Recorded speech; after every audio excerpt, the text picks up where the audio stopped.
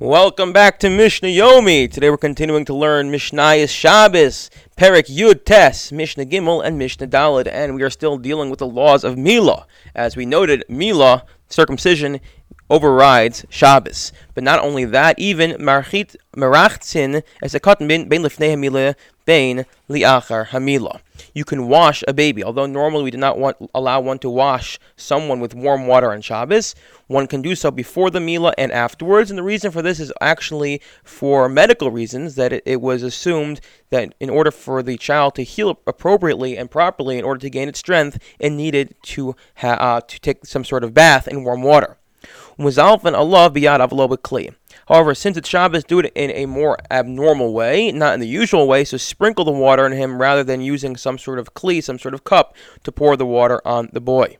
Rabbi Elazar ben Azariah Omer, no, you can wash a kid in the regular, normal way. Not only that, but Yom HaShlishi Chol Yos B'Shabbos, even on the third day after the Milah, if it falls in Shabbos, meaning if day number 3 after the circumcision is a Shabbos, which we know is the day, as we'll see in a second, when the child is ordinarily even weaker, you can even wash the kid in normal water then. In a normal manner with hot water then. Because as we learned in the story of Shechem, that after he was circumcised, it was the third day after the city of Shechem was circumcised. That was when Shimon and Levi came and took advantage of the fact that they were all very weak and wiped out all the males of that city. Suffolk, what if there is a doubt about the child? What would the doubt be? So either it's a doubt because we're concerned perhaps this child's not going to outlive a normal time, meaning we think perhaps he's born in a way it's a suffix, maybe he's not going to survive. So then there's no command to do Milah on a baby that's not going to survive. So if there's no command to do Milah on him, so then certainly it's not going to waive the Shabbos prohibition to do Milah on a child that's a suffix. Similarly, the androgynous, which is someone who has both male and female organs, ein mechal, and it's a Shabbos, we do not violate Shabbos on their behalf, because we're unsure if there's a mitzvah or not to circumcise them.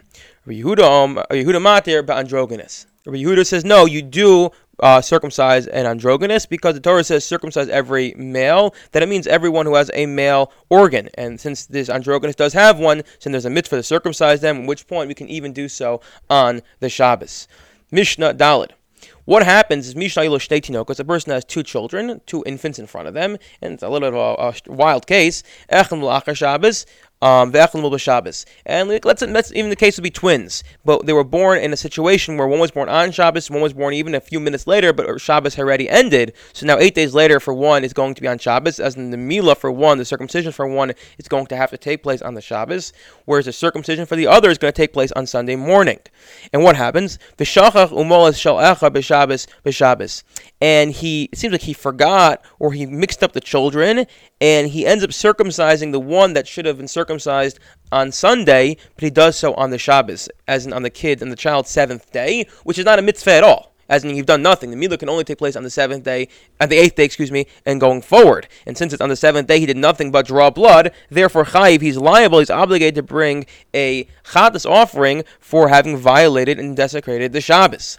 However, what if that's not the case? Rather, it's Echel Mol B'Erev Shabbos. One's 8th day was on Friday, the Echel Mol B'Shabbos, and the other's 8th day was on Shabbos. B'Shachamo as Erev Shabbos Shabbos, and it seems for whatever reason he only got around and he did the Milah on both of them. He circumcised both of them on Shabbos itself, as in he circumcised one of them on the 9th day.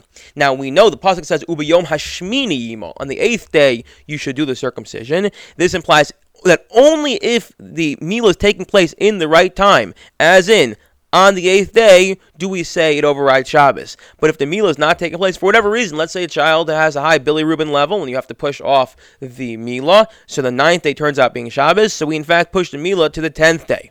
This doesn't mean that you can start playing around. You have to do it immediately as soon as you can. I believe the Noda B'Yehuda has a tshuva where he's very upset, where he noticed that people start pushing it to more convenient times. He says, no, you can't do that.